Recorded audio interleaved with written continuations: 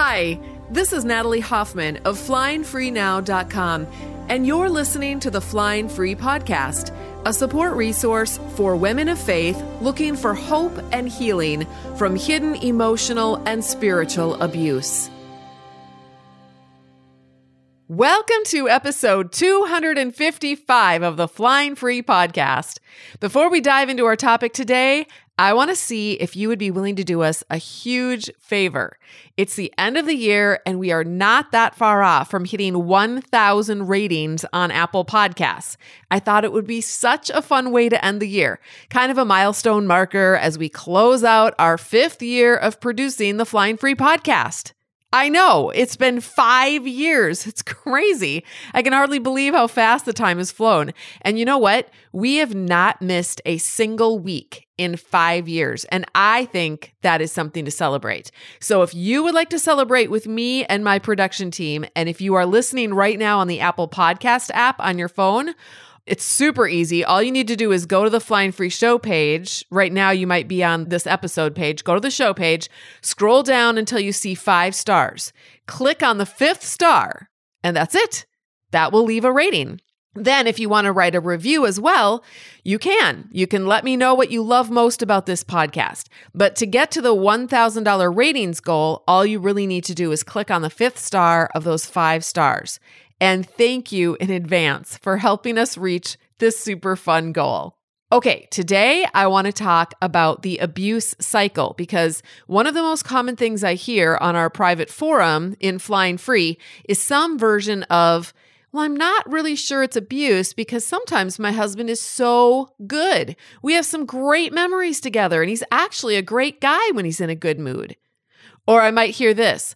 My therapist worked with me for a long time and I'm finally ready to separate. But now I'm having doubts because ever since I told my husband I want to try a separation, he has suddenly changed. Maybe he wasn't abusive after all, or maybe this is the change I've been praying for 24 years. So the abuse cycle has 3 main parts. Now, some images include 4, but to keep this super simple, especially for a podcast, I can't really show you anything. So we're just going to stick with the 3 main parts. According to peaceoverviolence.org, here's the 3 parts. And you can see this. If you Google this, you'll find it all over the place. But there's 3 parts. In the first phase, the abuser gets edgy and tension begins to build up in the relationship. And this is where the survivor might feel like she's walking on eggshells. So if you've ever felt like that or been like, I think there's some tension building up. I think I better be careful because I might trigger my husband. All right, that's that first phase. The second phase is the actual explosion phase, and that's where the abuse occurs. And we're going to talk about what that specifically looks like, but it can last for a few minutes. It can last several hours. Actually, it can last even longer than that. It can last for weeks where he's in an explosion phase. We're going to talk about what that abuse might look like in a second here. But the third phase is the honeymoon phase. And this is the phase where the perpetrator may be sorry, or he may act like nothing happened. He's maybe interested in making up. He may promise never to do it again. But the tension always starts to build up again eventually, and that continues the cycle. Now, I usually send the survivor a picture of the abuse cycle, and I ask her to tell me, this is after she's said, well, I think he's changing, or I think he's actually really good. I will ask her to tell me which part of the cycle she is currently in. And then the light bulbs begin to go on for her because she realizes that the good mood that he's in, or the sudden change and all the happy feelings, those are all part of a cycle. And we all know what cycles do, right? They go around and around forever. A circle is infinity. So when there is a good part, and I put good in quotes, we know that eventually it will go bad again. And when there is a bad part, we stay because our bodies and our brains have been conditioned to expect that the good part is going to come back around again. So before we move on, I want to talk about what the abuse might look like, because abuse is not just physical. Abuse also includes emotional abuse, which is what I focus on in my work and my program and my books. And there are some episodes, actually, if you want to learn more about what emotional abuse is, I have some episodes that I can recommend for you One is episode 26. This is what covert hidden abuse looks like. And by the way, when I give you an episode number, it's easy to find it. You can go in your browser, just go to flyingfreenow.com/ and then the number of the episode. So in this case, it would be flyingfreenow.com / 26. And that's called This is what covert hidden abuse looks like. Another one would be episode 49, emotional abuse, when you have all the responsibility and none of the freedom. And episode 70, when giving the silent treatment is emotional abuse. And you guys, that's just 3. There's so many of them. If you go to your podcast app, you can just scroll through the titles. I try to pick titles for the episodes that pinpoint what the episode is actually about. So, of course, this is a podcast specifically about the topic of emotional abuse. So we talk about that a lot on this podcast. Okay, another type of abuse would be financial abuse. And that's when your partner is controlling the money or doling it out or not allowing you to have the money or keeping you from buying the things that you need.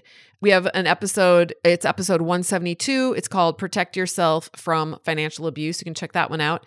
Another type of abuse is sexual abuse, insisting on having sex when your partner doesn't want to. Episode 104, How Do I Heal After Abuse and Sexual Betrayal? Episode 108, The Great Sex Rescue, which is an interview with Sheila Wray Gregoire about her book, The Great Sex Rescue, highly recommend. And episode 170, Does the Bible Say I Have to Give My Abusive Husband Sex on Demand? Those are some examples of episodes that talk about sexual abuse. And then another type of abuse is using children as a weapon to manipulate the victim.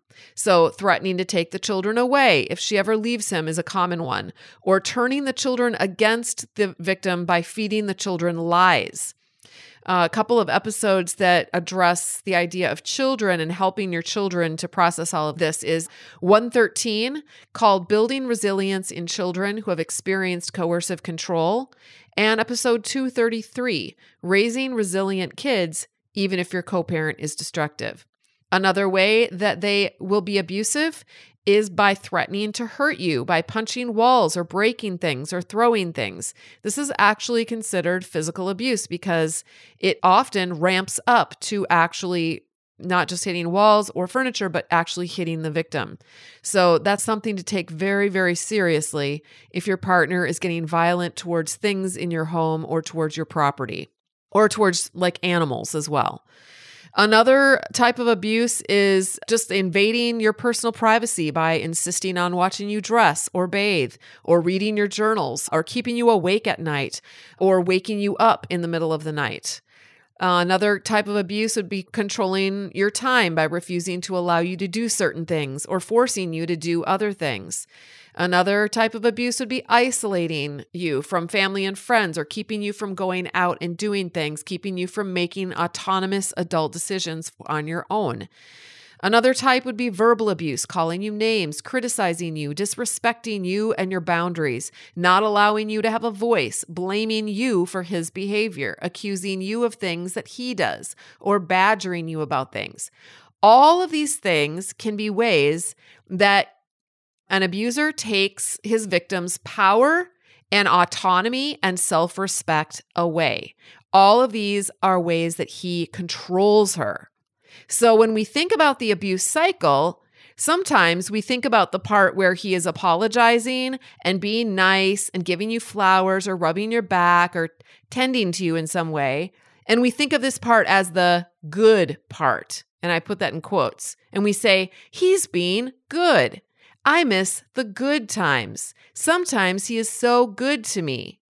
That's not good, beautiful butterflies. That is evil. Genuine goodness is never evil and controlling and cruel. Genuine goodness is not good sometimes and bad at other times. But fake goodness is. Do you remember the wolf in Little Red Riding Hood? He looked so good, all dressed up like a little old innocent granny. But was he good? No.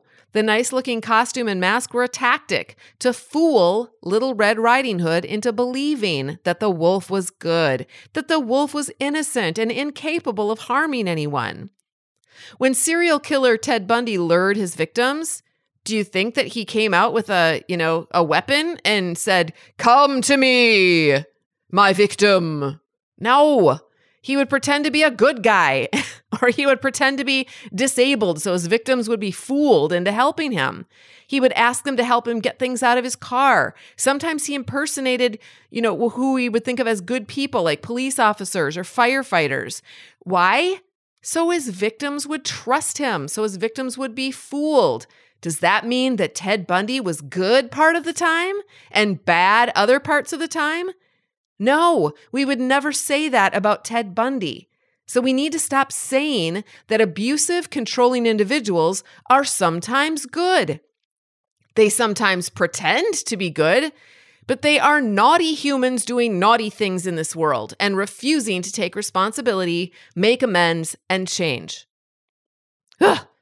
All right, so let's think about a circle like a merry-go-round or a hamster wheel. Those are my favorite ones.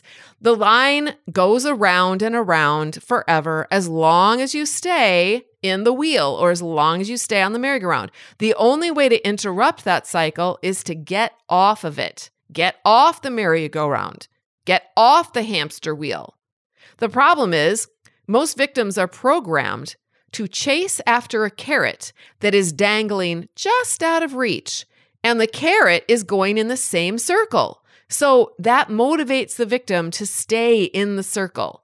This is what the carrot is. They have this irrational hope that one day, by some miracle, they're going to catch up with the carrot and get it. And the carrot is this belief that, well, maybe he'll change. He could change. He might change. Maybe he really is good. Maybe Ted Bundy really is good. I'm not saying your husband is like Ted Bundy, but I'm just saying, some of you guys probably have husbands like Ted Bundy, but I'm just saying that's, an analogy to help you get my point, okay? We think that if we can catch up to the carrot and get it, and they change and they suddenly become amazeballs, the problem will be solved. And so around and around and around we go, year after year after year after year after decade after decade. Toward the end of my crazy relationship, when I found myself in the middle of one of our the conversations go in circles too, don't they? So I'd find myself in the middle of one of these conversations that are going absolutely nowhere. I would feel so dizzy and angry. I started to twirl and sing, "Around and around and around we go, where we stop, nobody knows." And my husband would roll his eyes and tell me I was crazy. And quite honestly, I think he was right. I felt seriously crazy because I was on a never-ending merry-go-round or hamster wheel, and I just wanted it to stop, but I wasn't willing to get off of it yet. So, by the way, I've been married to my husband, Tom, my second husband, for 6 years now, and I have never once been in a wacky conversation with him. Amazing. Much like how I never experienced crazy circular conversations with any of my prior roommates or friends from high school or college, because those people were normal. They weren't abusive. You guys, there are a lot of normal people out there, but you are not married to one. So what I want to talk about now is how to interrupt this. Maybe you're a people helper and you're listening to this podcast, but most people who are listening to this podcast are listening because they're not married to someone like that. So what I want to talk about now is how to interrupt the cycle that you are in, because I promise you, your abuser is not going to interrupt it. The abuse cycle serves him beautifully. Why would he want it to end? It keeps him from taking any responsibility. It caters to his toddler beliefs and emotions and whims. It provides him with emotional energy. Yes, it does. You get drained, but he gets energized. So since he is never going to interrupt the cycle, that leaves you. You're the one. Interrupting might mean a lot of different things, but I do want to give one caveat. If interrupting the cycle means that you endanger your life or the lives of your children, then you definitely need to get outside help when you get ready to interrupt the cycle. Because if abusers like how the cycle is serving them, they are not going to like having it interrupted. And as we all know, When an abuser gets their panties in a knot, they can go crazy on their victims. So interrupting the cycle for you might mean secretly visiting a local domestic violence center in your area to get help, to create a safety plan, to find out where your resources are, find out what your options are. You are not going to want your abuser to know that you are planning a future interruption. Now, to that point, I want to briefly bring up something else. We're going to go down a little rabbit trail here. I get a lot of women in our private forum who express guilt over being secretive in planning their interruption.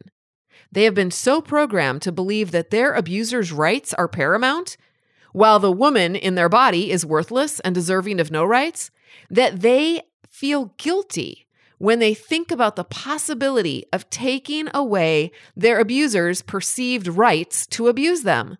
And not only that, but plotting behind the abuser's back? I mean, we are good Christian women, right? If someone kidnapped us and we were planning our escape, we would need to be honest and tell the truth to our kidnapper. I'm actually planning my escape. Just wanted you to know because I'm a woman of integrity. Does that make any common sense? Not really. So, if a younger version of yourself who is programmed with this thought, never keep anything from your authority, then you might have to sit down and have a little talk with her and explain how that's actually not how it works in the universe. That was a lie that someone told her when she was small so that a bigger person could control her. We call that propaganda. And I talk about this in my book, Is It Me? Making Sense of Your Confusing Marriage. Okay, which, by the way, if you want to get that book, you can get it on Amazon. It comes in paperback, Kindle, and Audible formats. I'm the reader of the Audible one. So anyway, if you want to learn more about that and you haven't read my book, that's a good place to start. Okay, now that we've debunked the idea that you're not allowed to secretly plan your interruption, or else you'll lose your integrity as a Christian woman, let's talk about some ways that you can interrupt the abuse cycle. Number 1, first, you have to see the cycle. And that means you need to start tracking it. When you are in the honeymoon phase, write down the dates so that you can see how long it lasts. When you start to feel his mood shifting, write down the date or even the time. I mean, sometimes an abuser can complete an entire cycle in a day or even in an hour. Other times it can be weeks or even months for a full cycle to complete. One time in my former marriage, we moved to a new home and my husband was incredible for almost an entire year. I thought I had died and gone to heaven. It was evidence to me, at least what I was thinking is, I was like, I must have been making it up in my head before. My husband really must be a good man. But eventually that honeymoon phase also ended and we began the cycle again. Now that was the longest honeymoon phase that I ever experienced, but it certainly wasn't the only one. I went through hundreds of those. So create a little chart for yourself in a secret journal somewhere. Yes, you can have a secret journal and track the dates or times as well as what happens in each phase. You'll also want to start noticing and tracking your own thoughts and feelings in each phase so that you can observe those patterns as well. We don't want to just look at what our husband is doing. We want to see how we are feeling in our body in each phase. And then we want to think about, I wonder what I'm believing right now. So like in the honeymoon phase, you might be feeling really good. Like here's how I felt. I felt tons of relief, like just relief that everything was going to be okay. I loved that feeling of relief so much. It was like it released all these really good hormones inside of me. It gave me dopamine, all those good hormones. They just would like flood my body. And then I would settle and I would have hope. And I'd be like, it really is going to be good. And so my thought, this is going to be good. Everything is going to be okay. That helped me feel amazing in my body. And then what did I do when I felt amazing in my body? I just hunkered down and we kept going. And then it would start to ramp up again. And when it started to ramp up, then I would be thinking, oh no. My thought then was, I better be careful. I've got to be more careful. and I would be on the hyper alert lookout for I would watch every little flicker across his face, all of his body language. I observed that man and I knew him inside and out. I could tell when things were going to go south.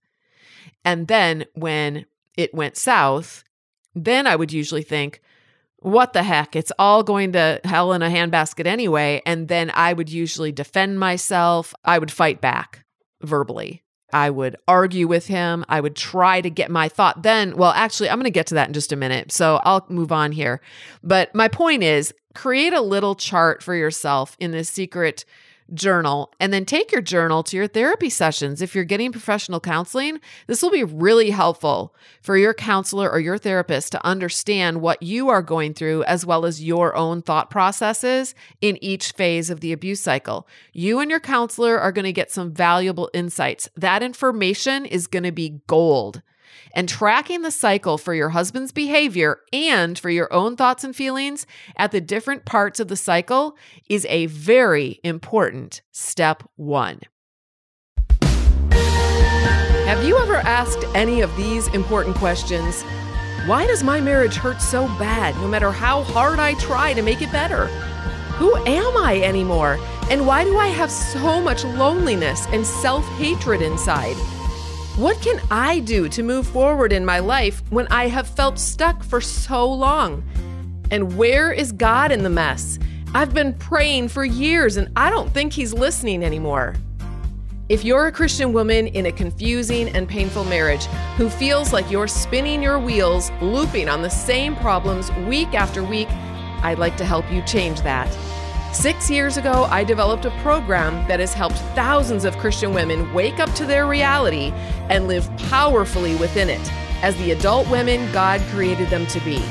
The Flying Free program uses transformational coaching, workshops, classes, and a close-knit community of women to support you on your journey.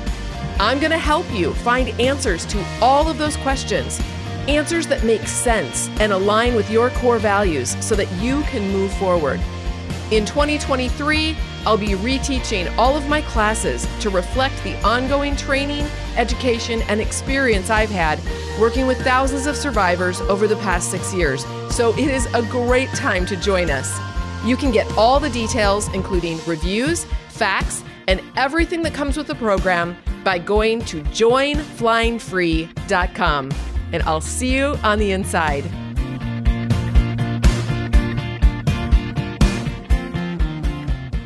All right, step 2.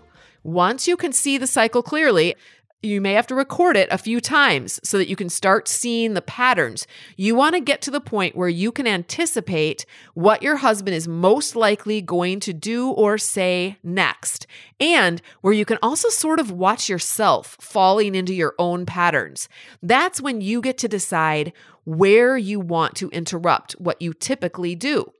Right? Because we can't change the husband. We can't stop what he does. He's going to stay in the cycle. But once you start seeing what you typically do, you can decide, where in this process do I want to interrupt and do something different? I remember being caught up in the cycle over and over again, and I was starting to see my own knee-jerk reactions when he would bait me with his words. Mine was very covert and very passive-aggressive, very negative and critical. So it got to the point where I would have an argument with myself. I would say, okay, Natalie, this is it. This is the part where you try to make your case. You try to get him to understand, but don't do it. It never works. Just walk away, walk away. And I would literally watch myself slip right back, basically not walk away. Okay.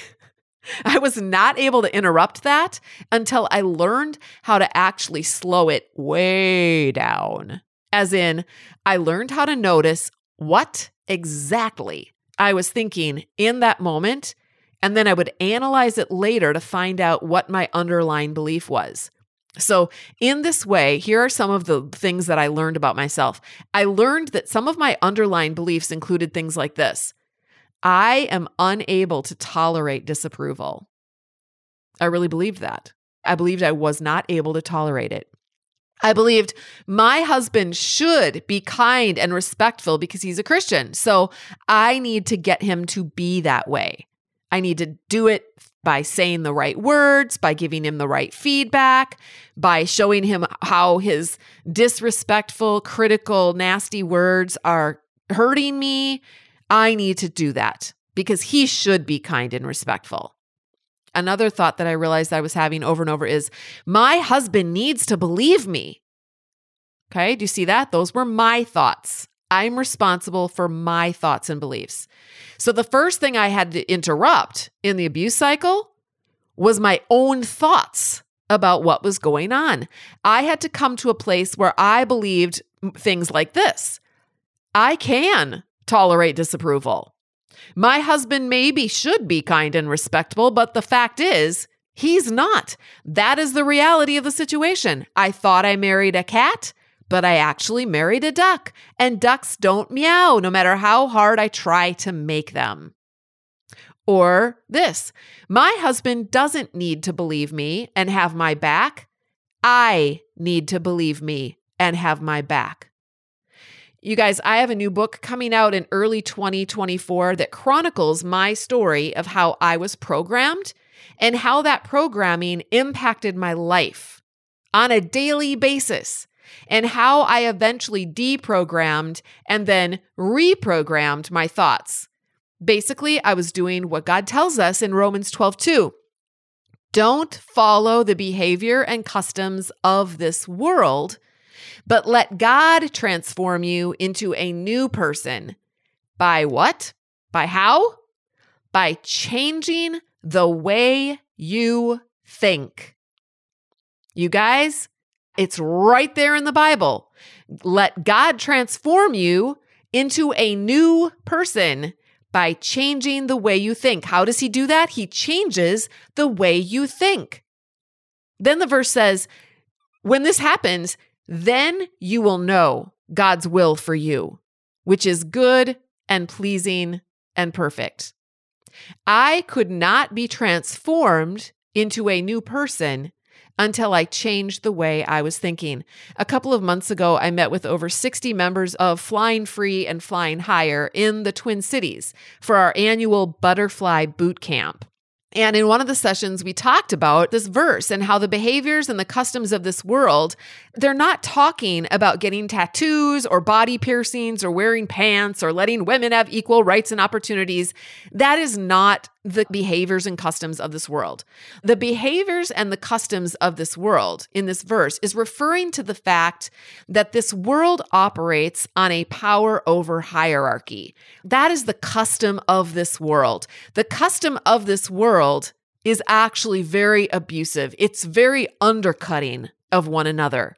And Jesus came to dismantle that kind of thinking and to usher in a new way of thinking and a new way of living, which involves serving and loving and honoring one another, not killing each other, not powering over each other. And this is not just women serving and loving and honoring men. It's also men serving, loving, and honoring women as well. Jesus didn't come as a powerful ruler. Okay? He came as the most vulnerable and weak, poverty-stricken baby conceived out of wedlock. That's the impression his birth left behind. Born in a barn with animals. That is a far cry from the power-hungry religious leaders of Jesus' day and the power-hungry religious leaders of our day. That is the worldly behavior and customs that we are to change our thinking about. And it begins in our homes. And also, until the church does that, the church will not only be ineffective, but the church will be a destructive force in this world. And ultimately, completely irrelevant to what God is actually doing in the world. And I really believe that that's what's happening. And that is a little rabbit trail for you. But I want to tell you that if you join me inside Flying Free, you will get to take classes from me and other advocates, authors, and experts in this field. You will also get to learn how and to get practice with changing your own thinking so that you can transform into the next new version of yourself, as well as discover the good, perfect, and pleasing will of God. Okay, so step 2 is to interrupt your own thought process, the thoughts that you have right before you take action in the same ways that you typically take action in your relationship. Eventually, I was able to see, like, for example, this thought crossed my mind. Oh, there is my belief that I can't tolerate disapproval.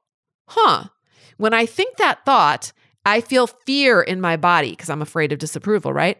And when I'm afraid of disapproval, I avoid using my voice. I stay silent when I should speak up. Instead of doing that, I'm going to interrupt the pattern and open my mouth and say something. And then I will ride the waves of pain when my husband disapproves of the truth that I am bringing to the table. That's one way that I interrupted the abuse cycle in my former relationship. Here's another way. Let's say he criticized me and I'm ready to defend myself. So I noticed that thought cross my mind. He should be kind. He should believe me. But then I remember that while he should be kind, the reality is he is not kind. And he really doesn't have to believe me. He's an adult. He can do what he wants. But I do need to believe me. And I do need to have my own back. And that's enough. And when I remember that, see how I changed my thought? Instead of defending myself now, I can choose to walk away and let him think whatever he wants to think. And I started to do that. I started to disengage. I started to detach and detox, which is another course I teach in my program. Do you see how changing our own thoughts interrupts that cycle? All right, so that's step 2. Step 3, we create healthy boundaries for ourselves. Another course that I teach inside of Flying Free is all about boundaries.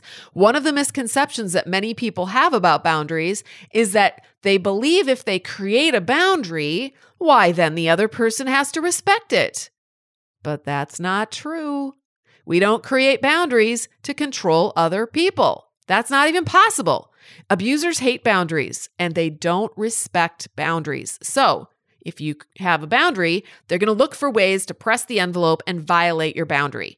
You might decide you want to have a boundary about getting dressed in private, let's say. If you ask your husband to stay out of the room while you're dressing, he may not respect that. So what can you do? You can go in the bathroom and lock the door. That's one idea.